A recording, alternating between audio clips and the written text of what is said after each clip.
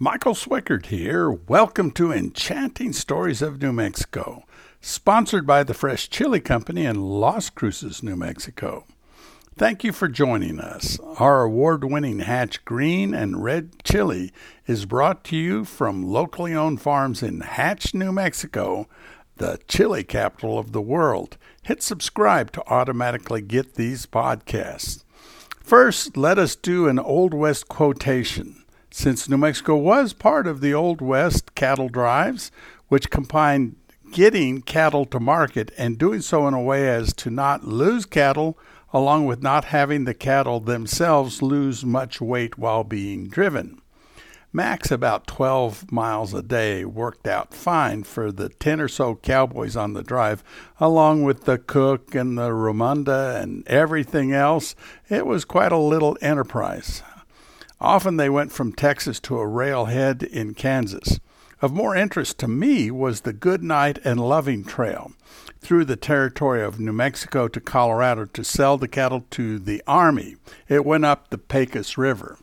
Regardless of what Hollywood shows in movies, perhaps about 30 of them, the cattle were driven carefully with a couple of rest times a day, such as high noon and overnight.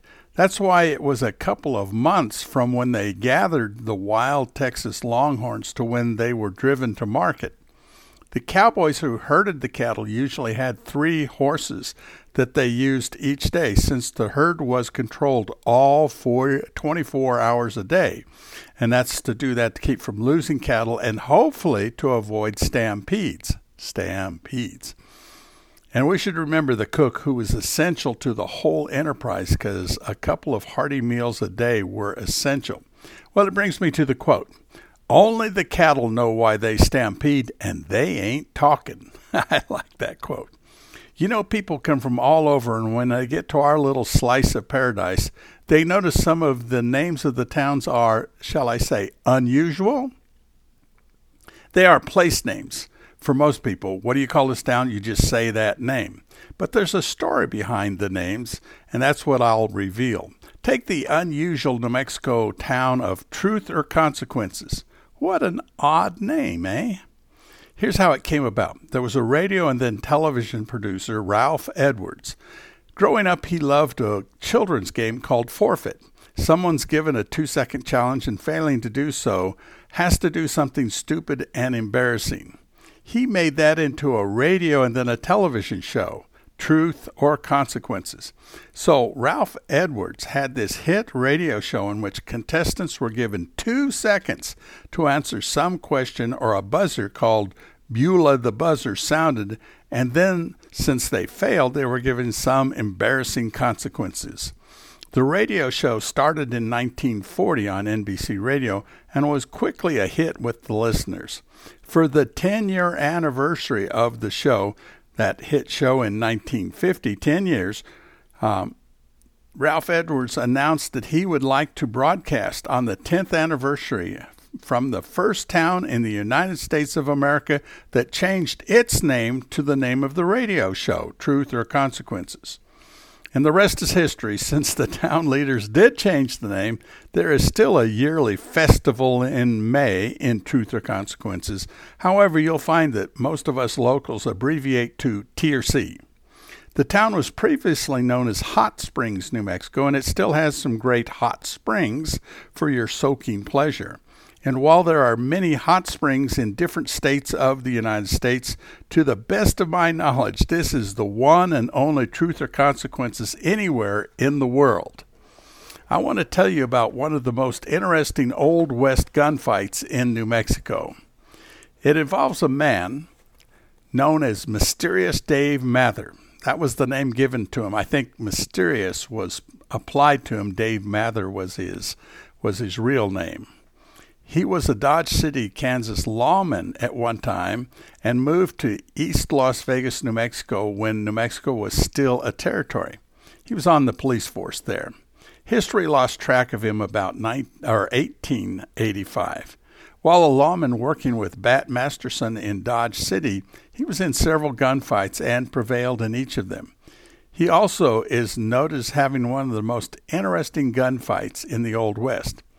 You see, he and another man were playing poker, and the charge of cheating was announced by one man to the other one. Both drew their pistols and started blasting away. Each had 2 pistols, so there was more than 20 shots fired. They were both okay afterwards. And so was a dog on the floor named Toodles, who was almost shot but escaped unharmed. Toodles was not harmed. That was before smokeless gunpowder. So after the first shot, their eyesight was blinded by the gun smoke, and their hearing wasn't all that good either. But both survived.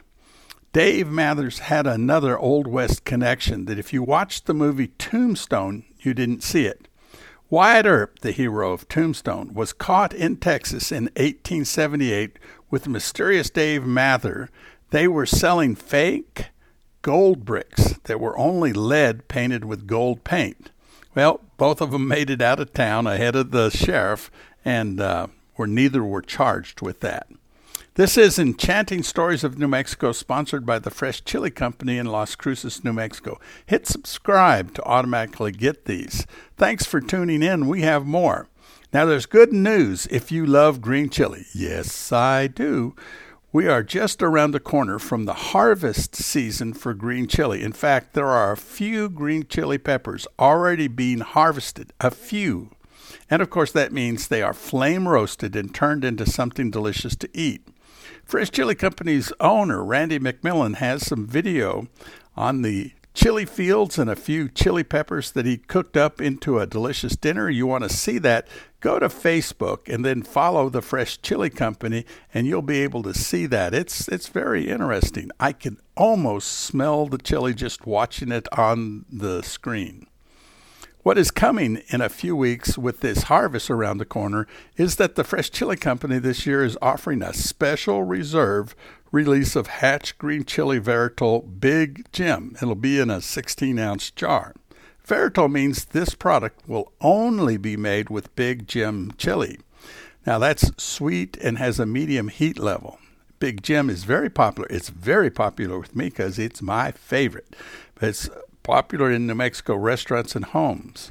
In 1975, Big Jim was listed in the Guinness Book of World Records as having the largest chili pots, perfect for chili rellenos. The Fresh Chili Company owner, Randy McMillan, said, "Over the years growing up, we went to the farm for the harvest of chili.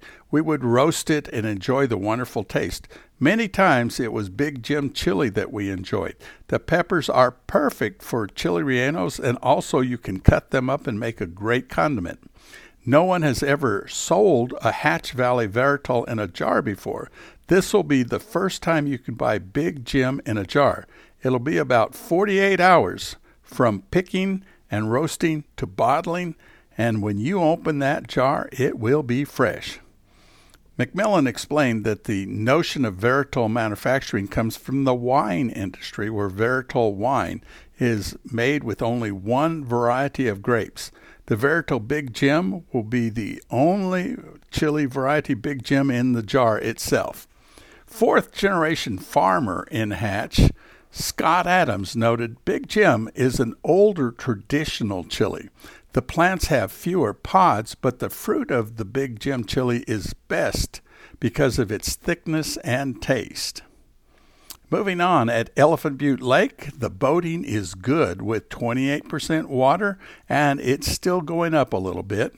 A far cry better than 10% last year. In fact, up in Colorado, I understand the snow has melted at about 9,000 feet, but they still have about 2,000 or 3,000 more feet of snow to melt. So we have more water coming our way. The snow in Colorado and northern Mexico is raising these levels of the water. With the boating, there's been some questions about fire restrictions for the boaters. The lake's website noted that the Stage 1 fire restrictions, building, maintaining, attending, or using a fire, campfire, charcoal, wood stove, is prohibited except, so you still can do it, if it's in the state park developed camp and picnic grounds where there are grills and stoves provided by the state park.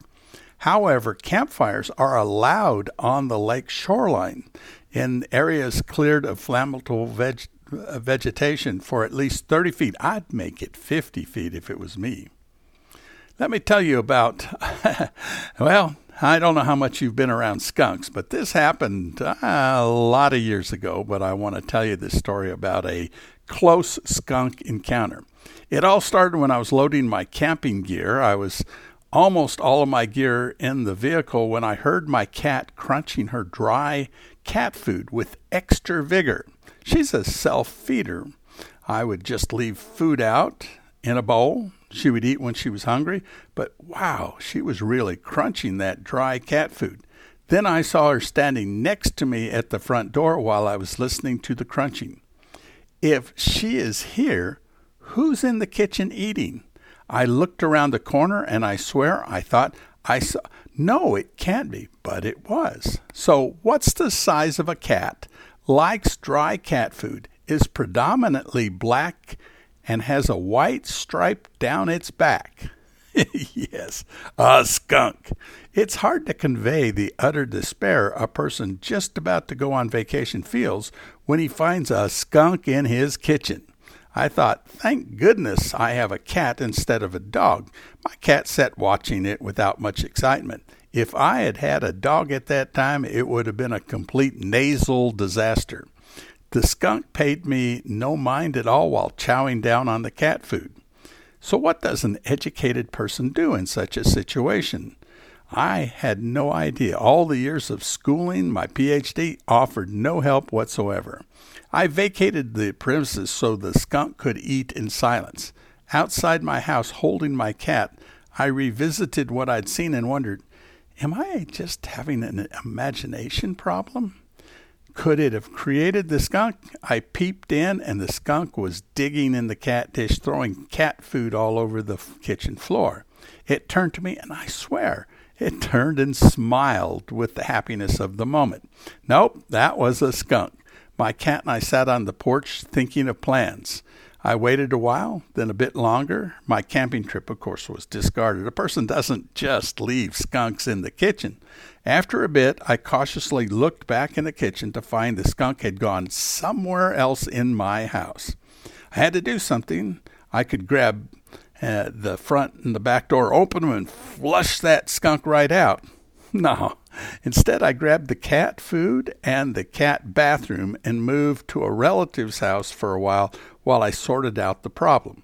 After a couple of days with the air conditioner off and no food in the house, I carefully looked throughout the house and concluded that the skunk had left for better pastures, and I put the screen next to the furnace back on.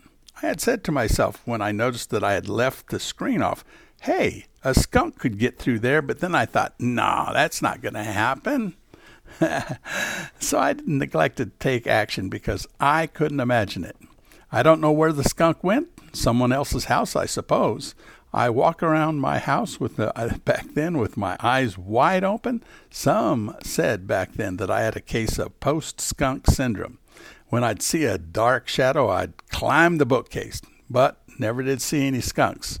Hooray! And finally, I moved away from there, so that skunk is not living with me now. One thing that happens when people live in Las Cruces, live close, or happen to be in our little slice of paradise, is that they can come by the Fresh Chili Company's gift shop. It is located at 1160 El Paseo Road, Suite D7A, in Las Cruces, New Mexico, open Monday through Saturday, 10 a.m. to 6 p.m. There's no need for shipping when you live close, and you can look at each of the jars. You can look at what they have for sale, including a lot of stuff that you'll find interesting. Now, if you're living far enough away to ship, we have an offer for you. If you buy 12 jars, we offer free shipping if you live in the lower 48 states, so we exclude Alaska and Hawaii. Stock up and make sure you always have plenty of that which makes everyone smile. Hatch Valley Red and Green Chili. Also, if you buy 3 jars, we'll donate 1 jar of our award-winning Mama's Salsa to the local food bank in New Mexico called Casa de Peregrinos. They provide for those in need in our community. This is Michael Swickard with Enchanting Stories of New Mexico, brought to you by the Fresh Chili Company. Thank you for your time today. We will have lots of news and stories about New Mexico on these podcasts. If you have something you want me to talk about in the future podcast, something or someone, you can write to michael@freshchilico.com. michael@freshchilico.com. Have a great rest of your day. Oh, yes, and eat plenty of that good Hatch Valley chili. Like I always say, some chili is good, more is better. Bye for now.